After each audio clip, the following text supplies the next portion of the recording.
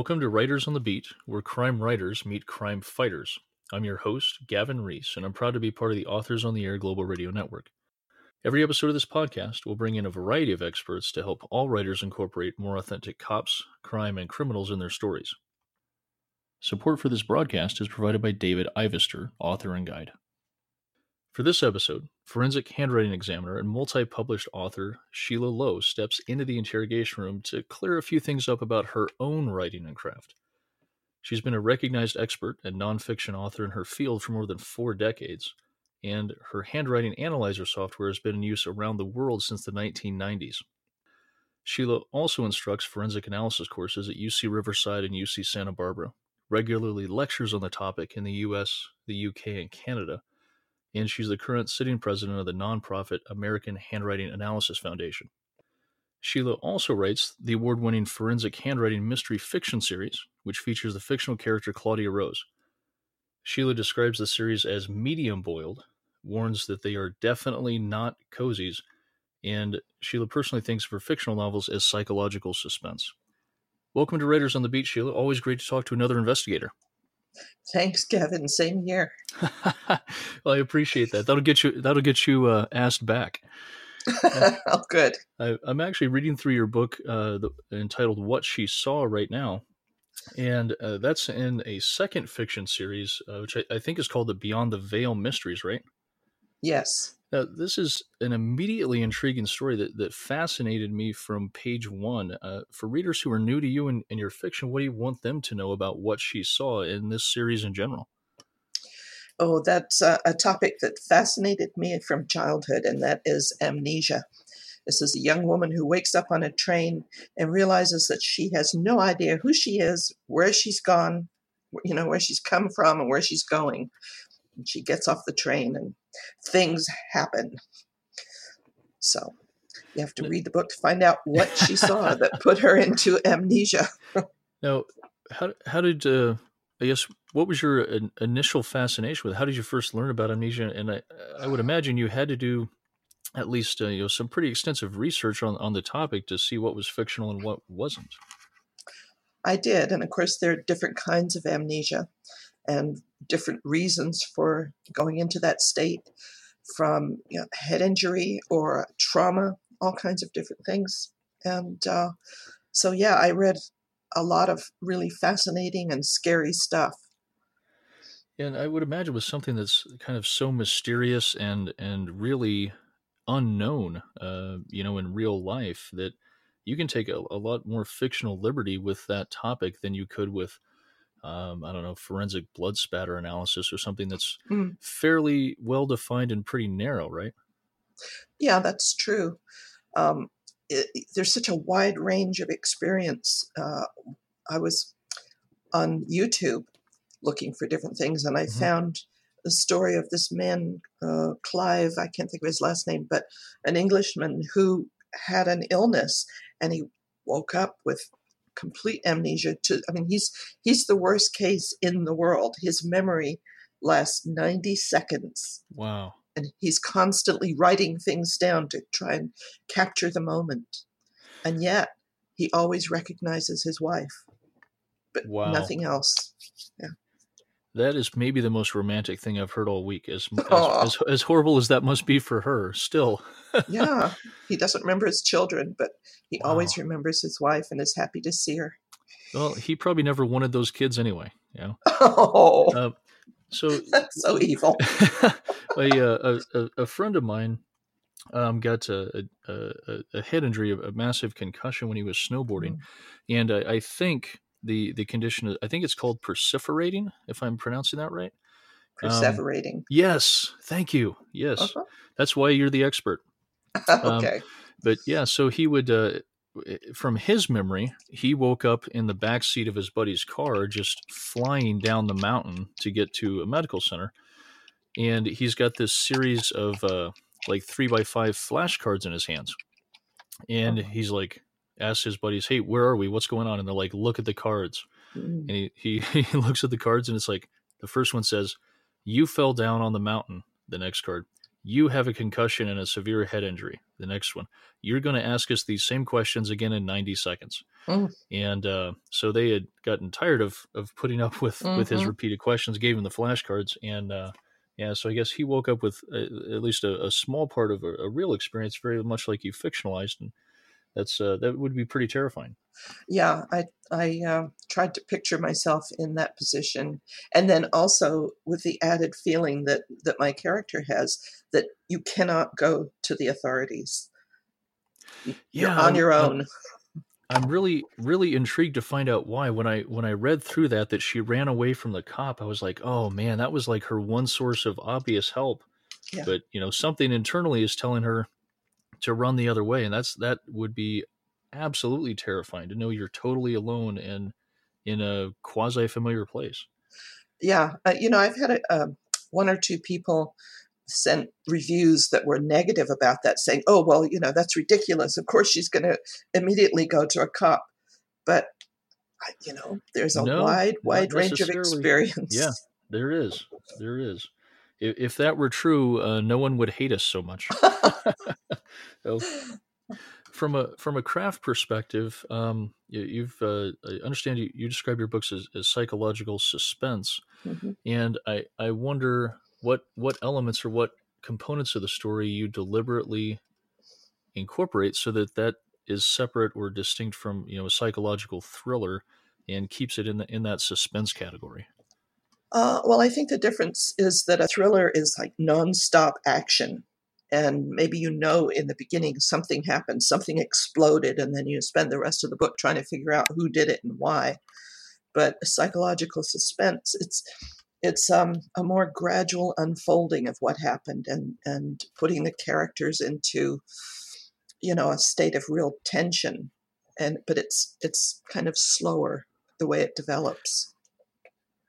And on the psychological books in particular, it seems to me a lot of them are standalones, and I'm really excited to actually hear from your thoughts about this, because so many writers in this genre write standalones, and you're writing two different series in psychological suspense and mysteries, and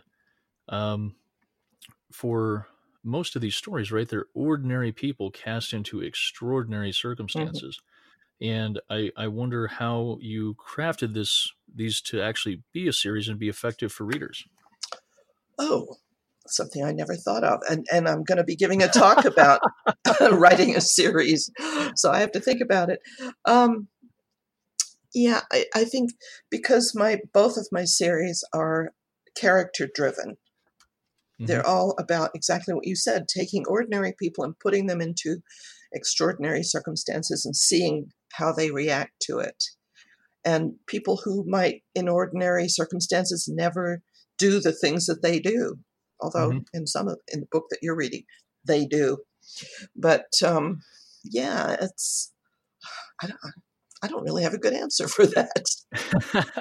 Well, and it's funny that so much of writing, I think, is so intrinsic and internal that a lot of times I feel like something is needed. I feel like this works in the story, but I can't always explain it. It's so weird. It's if there's a sixth sense, there must be a seventh writing sense. Yeah, it's what's that word? Granular. It's kind of organic. Yeah. It just happens naturally. But I also think one of the things that seems to separate your series out too is that you have the main character who's not necessarily the object of all of the trauma. In this case, the amnesia. And I think that that definitely adds a really unique element to your stories that I don't think exist in much else of the genre. I think that's really impressive. Oh, thank you. I'm happy to hear that. Now, I also wanted to get your point of view on point of view, and to know whether you deliberately choose a point of view that you're writing in, or do the characters kind of suss that out for you as you're getting introduced to them in the early phases of your writing? Well, I write in close third person, so it's almost like first person except it's not. You're watching them, but you don't know anything more than they know. And I guess it's what I like to read the most. I've switched. I've thought about writing in first person, but it just doesn't work for me. So I write what I like to read. And I think for me, I write in varying degrees of third. And to me, first person, it feels like a hard-boiled mystery automatically. I think Raymond Chandler, and when when I read first person, you get such like a close and intimate view of the character, but you also lose so much else going on in the world around him. You don't know what they don't know. You can't see what they can't see. You don't understand what they don't understand. And I think you end up having to have a much more, I guess, deep and multifaceted character to me to make that work. Or, the readers just have to get sucked into the drama of the story. Yeah, and also, I mean, along with that, in my first series, the Forensic Handwriting Mysteries, my point of view character is Claudia Rose, who does the same kind of work that I do. And for the first 5 books, everything was from her point of view. But in the 5th book, I realized that her lover, her partner, who is a homicide detective in the LAPD, his point of view needed to come to the fore, and also a girl that is a troubled teen who is pretty much throughout the series. So I had 3 point of view characters, which was really interesting. Yeah. Now, you brought up Claudia Rose and that series. I wanted to bring that up specifically because I'm curious to know, you have such a detailed and specialized expertise in forensic handwriting analysis, and so does your character Claudia Rose. And I wondered, as I was reading about that series, how you kept enough information in there to make the book, the series, believable and relevant without making it write a prison PhD in fraud and forgery. That's a very tricky line. And people write to me all the time and say, "Oh, I learned a lot about handwriting from reading the book, but I didn't feel like you were preaching at me." But of course, I have written a whole bunch of books that teach handwriting analysis, so they can go to that. But yeah, it's funny because the handwriting analysis is my platform, so I have to bring in a certain amount of it. But I read a couple of reviews, well, maybe one, saying, "Oh, it was just too much handwriting." And others will say, "I wanted more handwriting analysis." Yes. So you have to balance it. Now, most of the advice writers get, especially aspiring authors, when they're first trying to put a book out that's going to be commercially viable, a lot of the advice revolves around writing what you know. And with Claudia Rose being so closely tied to your professional experience, I wondered if that was kind of what bore her out into the world, that write what you know philosophy, or was there some other motivation that you wanted to create this character in that series? No, that's, I think, how it started. I always wanted to write a mystery since I was a young kid, and writing what I knew seemed to be the way to start. I didn't know it was going to be a series, but then switching over to this new series is so completely different that, I'm not writing what I know anymore. But one thing about this, the Claudia series, when I started writing from her boyfriend's point of view, Joel, he's a cop. And so, of course, I had to do a whole lot of new research on that and take some classes and interview detectives. So that was quite different. I guess from an advice standpoint for writers in a similar position, how did you go about establishing that relationship with a local investigator or detective so that you could get real information from them that maybe they weren't willing to share with the public? Well, in some cases, we had at our Mystery Writers of America chapter here in LA, we had different investigators come and speak to us. And so, of course, they would give us their card and say, "Give us a call." I also took a course with Derek Pacifico that was 2 or 3 days, and also, like when I had part of a story set in New York, I just called the precinct where the story was taking place and asked if there was someone I could ask questions, and they were always pretty cooperative. Yeah, I think that going about finding a good working relationship like that is critical for someone who doesn't have the experience. But I think too that as you mentioned, these various factors that played into your research, and all of those things, I think are going to have very different outcomes. Calling up the precinct in New York is going to get you, some fairly superficial, maybe public information officer level information, No, and I spoke getting to a detective. is, it's just, oh, sure, but just simply, well, I guess what I mean is that he's probably not going to say anything to a stranger over the phone he doesn't know that he wouldn't, put in the Sure. headlines. And but having that personal contact through the Mystery Writers of America and the cops you met through that, I think are going to be a lot more willing to give you detailed info, not violate operational security or anything, but give you more detailed info that they wouldn't want in a headline or that they wouldn't say to a member of the press. Because I would imagine there's a little bit more trust in a personal Especially relationship. when you take them out to lunch. No, actually, one of them gave absolutely. me their old operating manual from the LAPD, and that's fantastic and reference also material. a whole thing. It's on the murder book. There's a whole big thing Yes. that they gave me with all the information. Yep. It's funny. I used to work for a sergeant who went to. He did some time. It sounds like he was a prisoner, but he did some time out in the LA area, and he swears that the LAPD is responsible for his smoking habit, because at the time that he worked in LA, the thought and some of the guidance from the official manuals, he claimed, were that supervisors should smoke. What? So that when you went up to a scene and your guys were asking you questions that you didn't know the answers to and had to think about, that smoking that cigarette allowed you a few moments of solitude to think about what you wanted to do, draw the cigarette out of your mouth, give them the response, and then throw it down dramatically to emphasize that you were right about what you were doing. And it could all be total BS, but he swore by it, and I can't. I have no evidence to contradict it. Well, these days you wouldn't want to throw down your e-cigarette. No, it's going to be a real substantial plastic and littering problem and chemical Expensive. contamination. Not just yeah.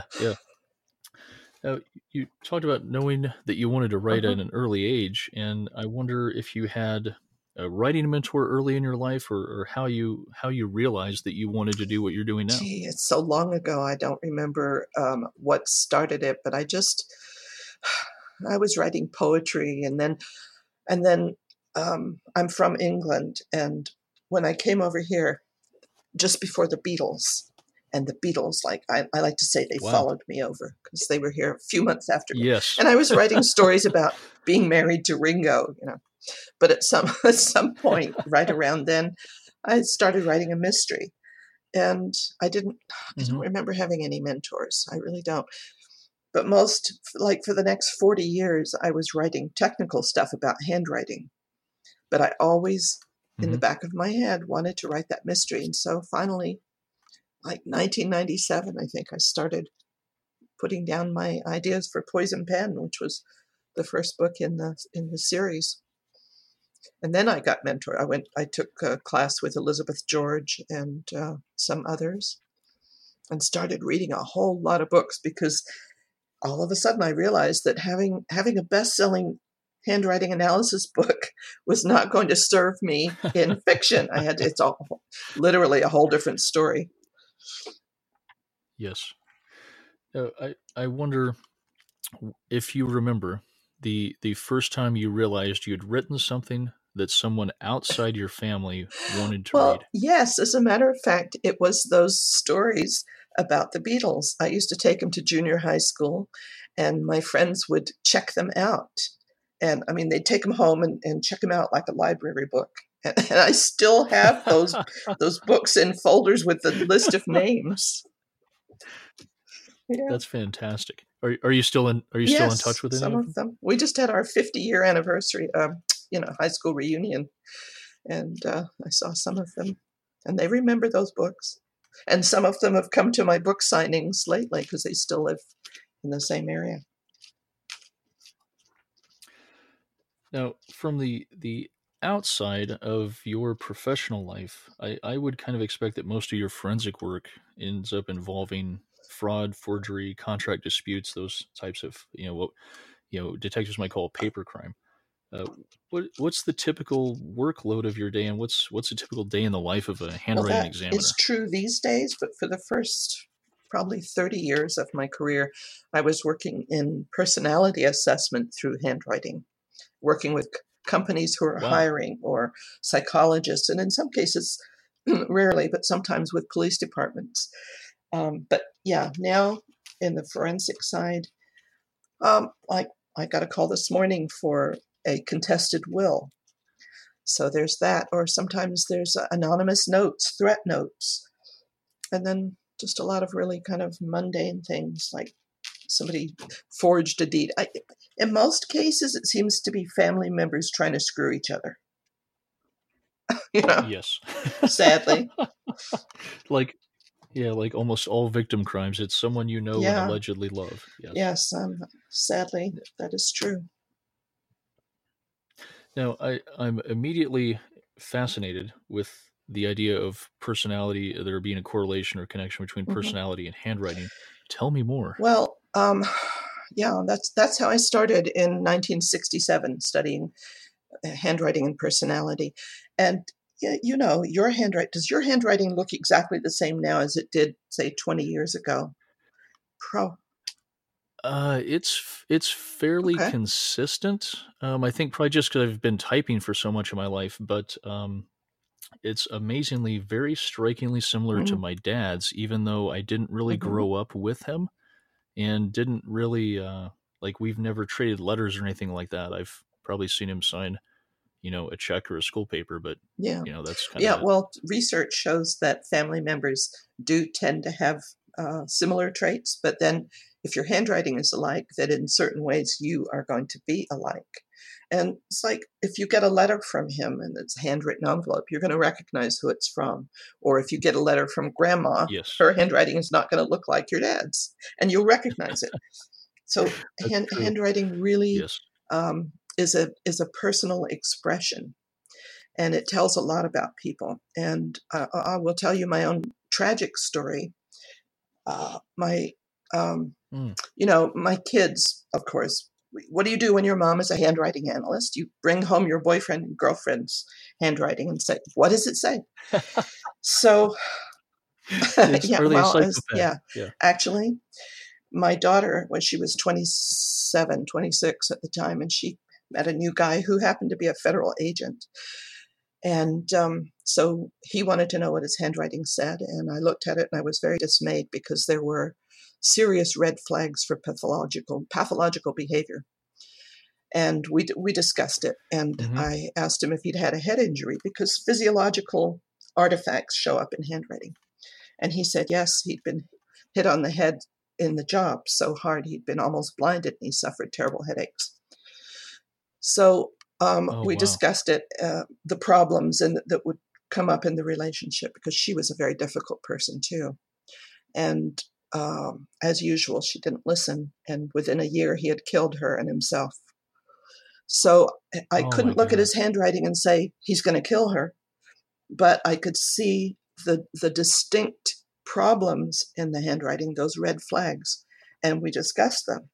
The problem was a potential for explosive behavior. So handwriting reveals a lot of really important information. I am sorry for your loss. Well, that leads into something else. That happened in 2000, and it awakened my interest in what happens when we die. And what I've learned is there is no death.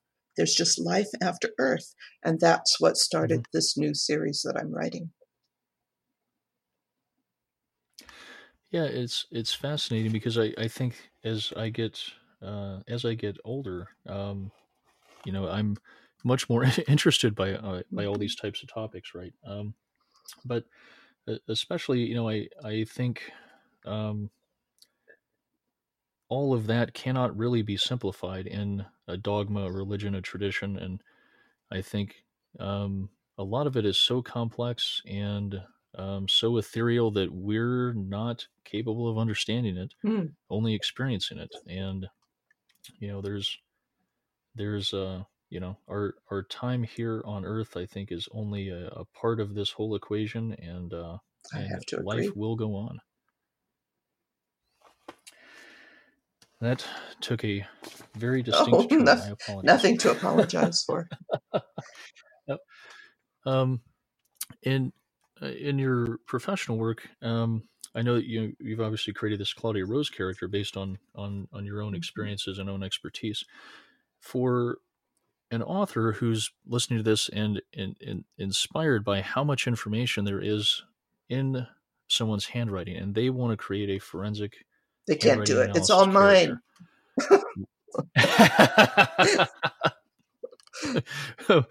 what what would you most like them to see them get right in their novel, and the things that they should absolutely Uh, avoid getting wrong? yeah, there's some well-known authors who it's two people, and they wrote a scene in a courtroom, and their handwriting examiner was like a gypsy, and it really ticked me off.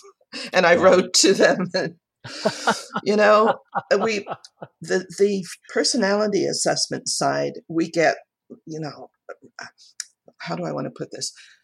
When I go to court, if I'm opposing a document examiner who was trained in law enforcement or some other government office, they will Hmm. try to have me disqualified Yes. because I had different training from them, even though it's really the same training. It just Right. wasn't in a lab. But they'll say, Yes. oh, you're just a graphologist, which in other words, they're trying to say, oh, you're a fortune teller, even though that has nothing to do with graphology. Yes. So to answer your question, No.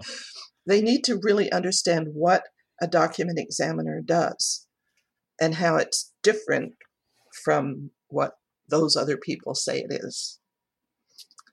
Well, I had an article published in a legal bar magazine, bar, not drinking, bar attorney, and Yes.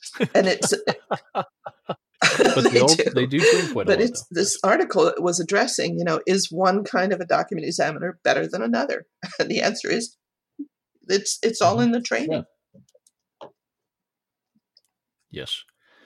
Well, and I would expect, and that's one of the things, right, that people, I think the public kind of misunderstands to some degree, or they just get frustrated with our legal system, right? Is that, you go into court and you swear an oath as the guy on the stand to tell the truth, the whole truth, and nothing but the truth, which is an impossible thing to do because you are asked a very narrow set Hmm. of questions by each side, and often cut off when Yeah, you start saying something they don't want to hear. Um, and so it's very common for a legal proceeding to have opposing experts who are equally credentialed, equally qualified, and of different opinions on either something that's subjective or based on a hmm difference in training and experience. And the jury is left to decide between these two experts which one was more credible, and that's a tough position, I yeah. think, Well, for the that's public to what be in in. that case it's mainly who the jury or the judge who is, depending on the trier of fact, which one they like best. Hmm. And there's in Yes. in my series Yeah. there is a character who is a document examiner that's based on a couple of, or let's say two or three people that I have come across in my work where they've actually gotten on the stand and lied about their credentials and then lied about me. Wow. Yeah, and Oh then I'm wow. at the mercy of the attorney that I'm representing, and if they don't fix Yes. that, then I'm left looking, kind of holding the Hmm. bag. Yes. Yeah. And that's one of the things, right? Like, I've not had that exact same experience in an official proceeding, but certainly been maligned among some of my Hmm. colleagues at some point in time. And it's definitely one of those things, right? When it happens, you're like in such disbelief that this isn't supposed to happen. This is, a group of sworn officers where this is a legal proceeding where Yeah, people have to tell the truth and they're bound by their oath. And it seems like it should be the stuff of fiction. And when it happens in real life, it is so just flabbergasting that this is yeah, it's actually my disheartening, and reality right now. especially some of the things that I've seen judges do. It's just, oh, Hmm. it's. I have no words. Yes. No, it really is. There's a reason we have Mm. an appeals process, and like with working here in Arizona, the ninth uh, uh, circuit court out of San Francisco oversees ultimately all of the legal action here in Arizona, and that's the most overturned circuit court in the country. And we refer to it locally as the Ninth Circus because Uh, they get wow. overturned so much by the Supreme Court. Um, and so for a group of folks who are all supposed to be equally qualified as judges to make so many poor decisions that their colleagues override so frequently, like how do you get to Yeah, keep your the job? It's legal amazing. system is pretty amazing. So, and an attorney once told me, we don't call it the justice system; it's the legal system. Oh my God! Yes, Yep. that's terrible and appropriate. Um, I wanted to get back to what she saw for just a moment because I had what is I guess my own personal curiosity. I grew up. I mentioned my dad earlier, but um, for all intents and purposes, my mom was kind of a single mom for quite a bit of our upbringing, and so I have a real passion and a real soft spot for a lot of women's issues. And within the first, I would say, few dozen pages of what she saw, there were a number of different women's issues that you touch on as this character is experiencing this world around her. And I wondered if that was something that you'd done deliberately, or if those were just circumstances where you had put her in this scenario and just seen how you would react to it, if or how she should react as your character. Yeah. Um, hmm. No, I just sort of, I guess I in my head, I saw her getting off the train, and those things just seem to happen, you know? Uh, Yeah, yeah. there's the And of course, as a single mother myself many years ago, I had plenty of my own experiences to call on. yeah, I felt for her very deeply and immediately, and you did a really Hmm. fantastic job crafting her as a relatable and intriguing character. Well, you made my day. Thank you. I love her. I'm not going to say, well, yeah, we know the name. Yes. Now, beyond writing, what are you passionate about? What gets you out of bed in the morning and moving with a purpose? I sit here at my computer all day. It's almost always something to do with handwriting, although I have retaken up knitting after 50 years because my son and his wife are having my one and only grandchild next month. So Oh, uh, congratulations. That is I such fantastic news. thank you. I'm going to Germany to see them and to meet my granddaughter. Oh, that's wonderful. So, but yeah, I'm a real dud. I don't do much of anything. Well, the next time that you come on the show, you can talk about all the fantastic things that Germany has to offer, and I can make some distinct recommendations based on where you might be going. So, Oh, well, I'll be in Frankfurt. I'm going to a oh military yes, ball with my son. oh He's sponsoring it. My son, that son, was a rock star over there, and yeah. So, and my other son's a tattoo artist. So I am a cool mom. yes, absolutely, the hippest cat on the block. Yeah. Yeah. Well, I'm also going home to England, and I'm going to Gibraltar for family history Wow. research, and I'm looking Yeah. for a story there for Jessica. And although my next book is going to be a Claudia Rose book Hmm. set in Egypt. Wow. So maybe I'll have to go there. Another fascinating place. Yes. In my experience, most writers are also the most avid readers, and I wonder if you have a favorite fictional detective or investigator, I do. or crime-solving character you read or follow. My very favorite is John Sandford's books. I like both Virgil Flowers and Lucas Davenport.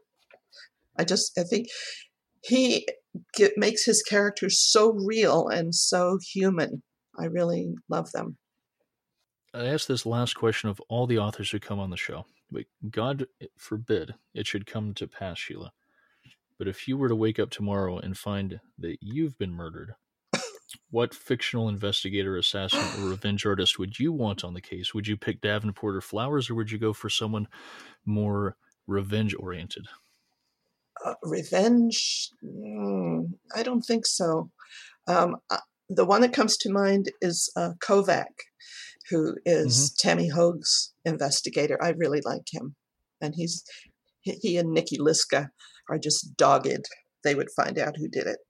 So I think they're that's the first time they've gotten a nod on the show. So that officially puts them on the board in the chosen investigators tally here. Cool.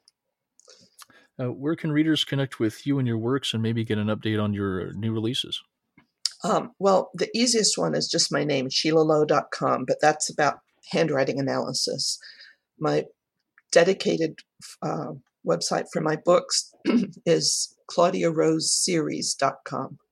I appreciate you making time to come on the show, Sheila. It's been a pleasure talking to you, and I'm exceptionally grateful for your presence and your time. Thank you, ma'am. My pleasure. Thank you.